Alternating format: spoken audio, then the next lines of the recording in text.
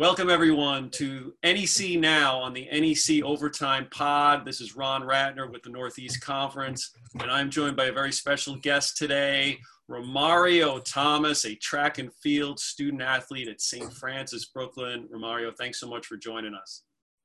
Thank you for having me.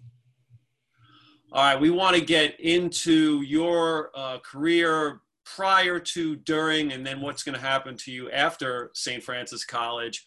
But let's get started by saying you're from Jamaica and you took an interesting route to even get to St. Francis College. Why don't you tell us a little bit about yourself? So, interestingly, at first I didn't know if I wanted to attend university in the United States.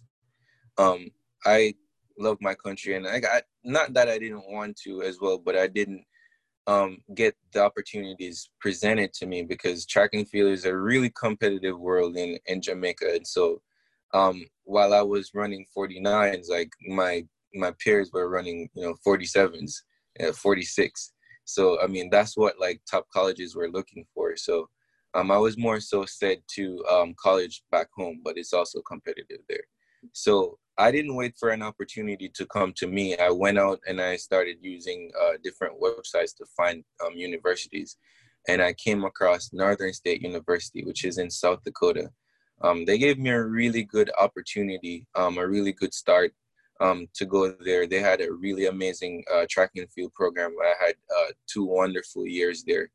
My first year at conference being in the all-conference 4x400 meter relay team, and going on to win like Nebraska tune-up at Nebraska University. Some exciting times there.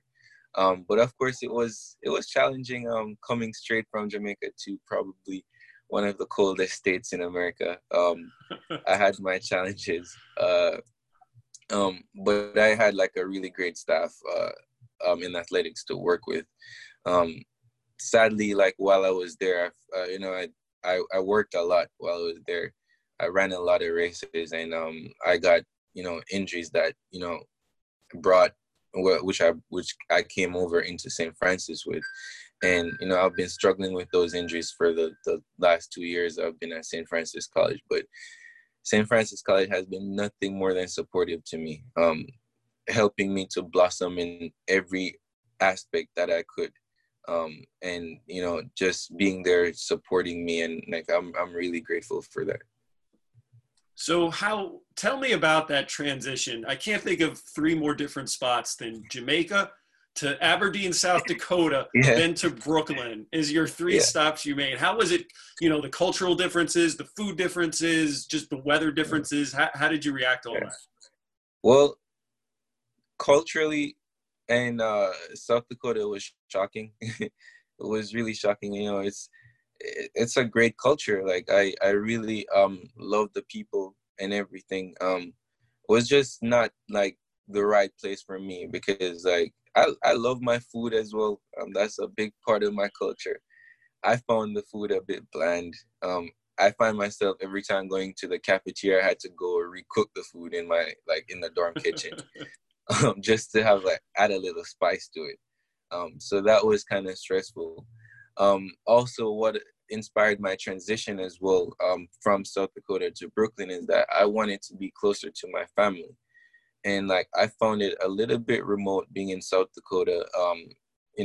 Being in Aberdeen, South Dakota, there was only a regional airport, no international airport. So I had to travel 5 hours away to Minneapolis to get on a flight that I could afford to get to Jamaica or to get to North Carolina or so forth, where my family is based. So that's one of the reasons why I moved. When I got to Brooklyn, to St. Francis, it was just amazing because, it's a really, New York is a really diverse city, and especially Brooklyn. And I found my people, and I was just happy. It's just happily ever after. That's awesome. So you're a biology major, and for everyone watching or listening, you have a 3.93 GPA you graduated with. So congrats for that. That's awesome. You're on our commissioner's honor roll. I know that you want to pursue a career in the medical field. how early in your life did you know that this is the path you wanted to take? Well, I pretty much knew in high school. Um, so I at first I had a business mind because I was saying to myself, oh, I can do business. I mean, I'm not gonna say like I was a brilliant child, but I was really hardworking. So I was doing well in all subject areas. Didn't matter what was thrown at me, I could really get into it and do well at it. Um, so I wasn't really sure, but I was more sticking towards the business aspect because at that point in my life in high school, the story is that my mother, we come from humble beginnings. So she didn't really have a lot to provide. Especially she really loves education and values it very much, but a lot of times she had to choose between getting food for us or sending us to school. So I didn't want that for myself. So I started saving my lunch money. And I bought one bag of sweet. And from that one bag of sweet, like I turned it into a business selling sweets from my bag at school. And so I was like, you know what, I'm really good at this. Maybe I should do business.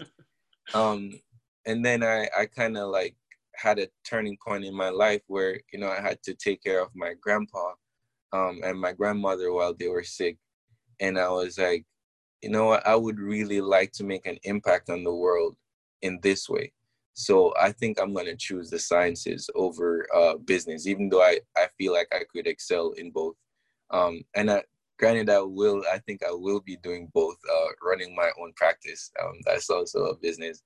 Um, so that's how I went on to the science path. I realized that I could contribute so much more to the world, just being in the healthcare field. That's great. So I learned in reading up on you that in the summer of 2019, there were 700 applicants to the Harvard Stem Cell Research Institute internship. They picked 34. You're one of them.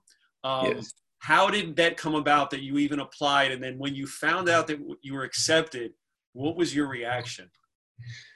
Ooh, great question. Actually, I did not know anything about the Harvard internship program.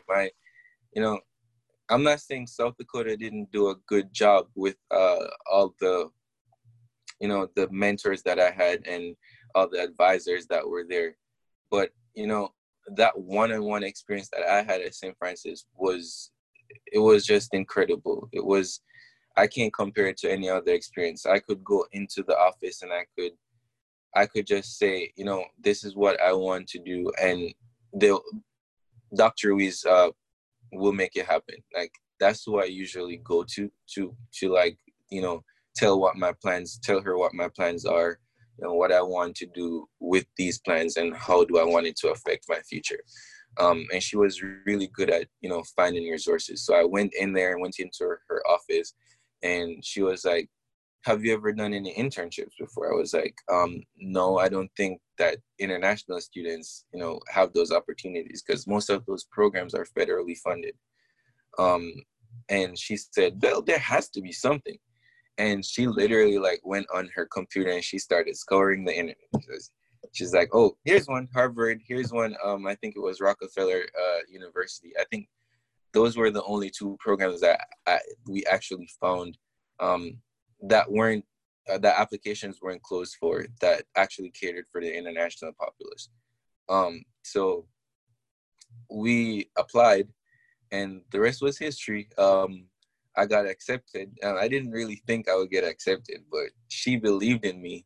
And she was like, come on, you've done really great things. You're a really great guy.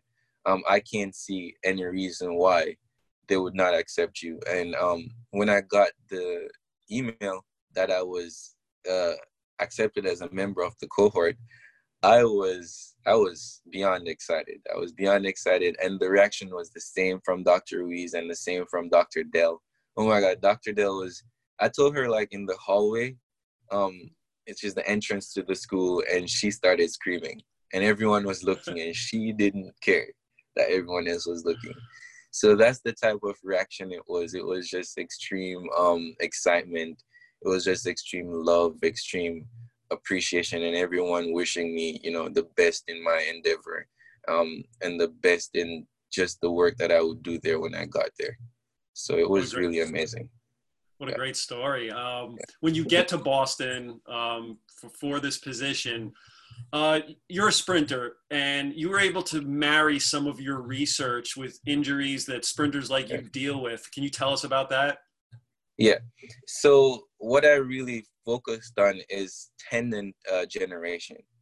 And quite, similarly, I was going through a tendon injury at the time, like my torn labrum.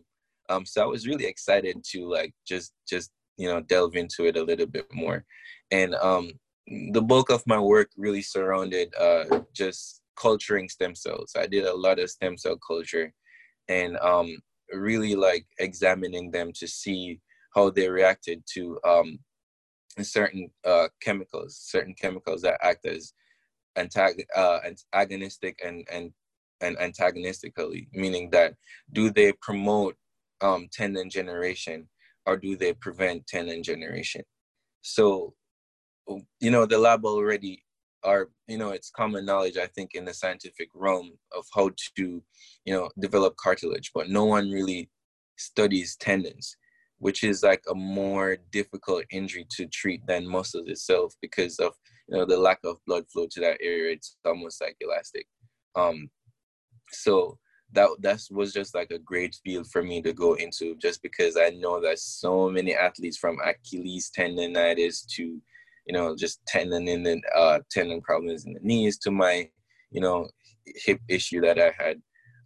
And I felt like that research would be so beneficial to especially the sports realm. And it was just a fun time. I learned a lot. And I did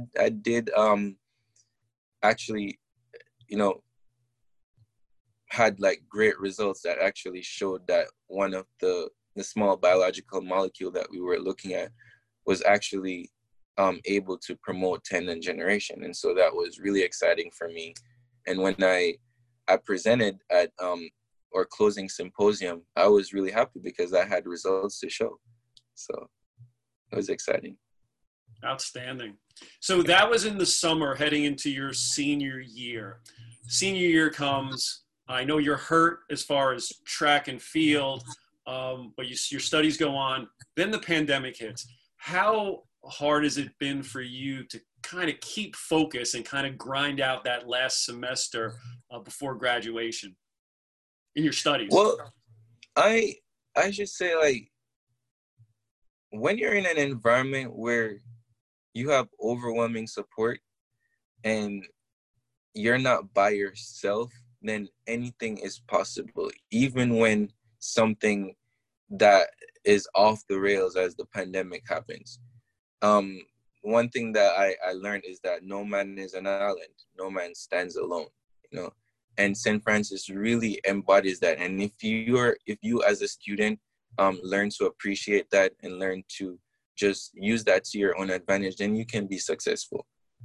So the pandemic really wasn't a lot of challenge for me to just adapt and to just switch gears, because I had people there basically holding my hands every step of the way, helping me to maintain focus. And it's not just people in the academic sphere, it was the administrators as well. Really amazing administration at St. Francis College. Just providing all the resources that they could to make sure that the transition was as smooth as possible. So at the end of the day, it really just felt like a little nudge and not like a whirlwind kind of stuff, everything confusing. It was really not that difficult for me in the end, because I had the support that I needed to.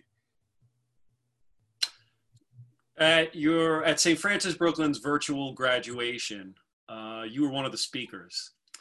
What was your message to the graduating class of 2020? So to the graduating class of 2020, I basically challenged them to identify their purpose. Because you can be a person with a goal, but if you don't have a purpose, and as our president always say, you'll be making a living and not a life. You don't you can't have a life without purpose. And I urge them to make their purpose living their lives in service of others. Um, making a difference in the world starts with making a difference in someone else's life. And I basically used my story as an example to them. I told them that, listen, I'm here, I'm somewhat successful, I'm on the right track. But if I didn't have the mentors that I had, if I didn't have the family that I had, the mother that I had, then I wouldn't be here. So I challenged them to go out into the world and be those same people so that, they could pull along people, even if because like I mentioned, like a lot of people, the world gives up on a lot of people with immense potential just because they lack the resources, and they lack the guidance. But if we as individuals, do unto others as we'd like them to do unto us, then of course we'd have a better world. So that was my challenge to the graduating class of 2020: find their purpose in life. That is a terrific message, Romario. Outstanding. Thank you. So you move on now. You've graduated. You have your degree in biology. I know you're on to the next chapter of your career now. Why don't you tell everybody, it's exciting, what's next for you? So next for me is great research at Duke University. I'll be working in the Tversky lab. I'll be looking at microphysiological systems, just seeing and basically focusing on how the efficacy of drugs, how these drugs would affect certain physiological conditions. In what concentration does it work, or do they work? In what concentration do they not? So that will be the bulk of my research. Really exciting, because I will also be doing a lot of stem cell culturing again. Ultimately, I want to focus on regeneration, and I feel that this research will help me to build a solid background in this, and also making tremendous connections, so that when my aim is to get ready for medical school, and I'm going to spend 2 years working at the Tversky lab, just honing my scientific skills and just being as prepared as possible for medical school. So it's an exciting journey. And I'm like, I can't wait to dig in. I can't wait to learn, and I can't wait to contribute to this field. How excited is your family for what the future holds in store for you? My mom, I tell you, my mom is excited. She's a crybaby. She always cries whenever something good or something bad happens, especially when something good happens, she cries. So I, from seeing her tears, I know she's very excited. She's very proud, and I'm happy that I made her proud, and my family in general, everyone's excited for me. They're really looking forward to going along this journey with me and to see where it takes me. You said the future is medical school for you. Down the line, years down the line, what would be your dream job? Like, what is it that would make you the most happy? Orthopedic surgery, hands down. I will be an orthopedic surgeon, but that's like the job on the surface. But what would make me really happy is, as my job, living, I still do it now, but I want to do it on a wider scale. Living a life in service of others, and I'm a big advocate for education. So my aim is to make sure that students who have the same ambitions as I did and I still have, that they get the best opportunities as possible. A lot of people of similar geographical and economical background that I have, like they have potential, but they just don't have the support. I want to be there as the person, as the conduit to provide that support for them. So whether it's starting a foundation or just motivating them in whatever way I can. So also being a motivational speaker, setting up my foundation to cater for children who are less fortunate and have big dreams that are not easily realized without the necessary funds needed. So that's the direction that I'm going into with orthopedic surgery, and with just being an advocate for education as much as I can. That would make me immensely happy. Unbelievable. Last question for you. St. Francis College, the small school of big dreams. What is it? And I hear it all the time from graduates that come through there, and you see it when you're on campus. It's everybody knows everybody there. The ties are strong. What is it that makes St. Francis College so special?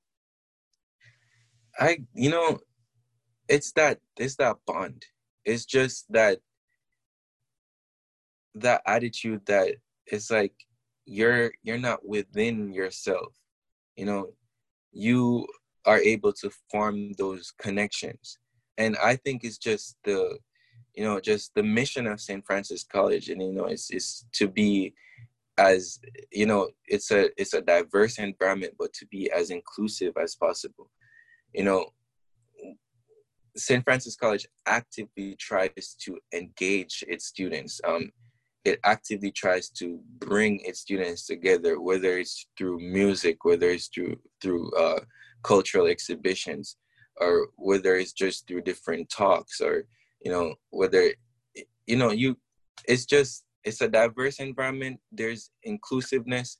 You can't ask for anything more than that.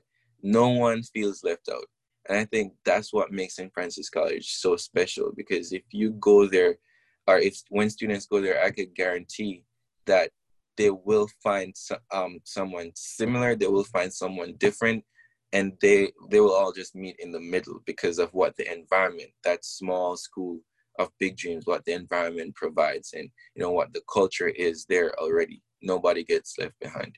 That's what makes St. Francis College special.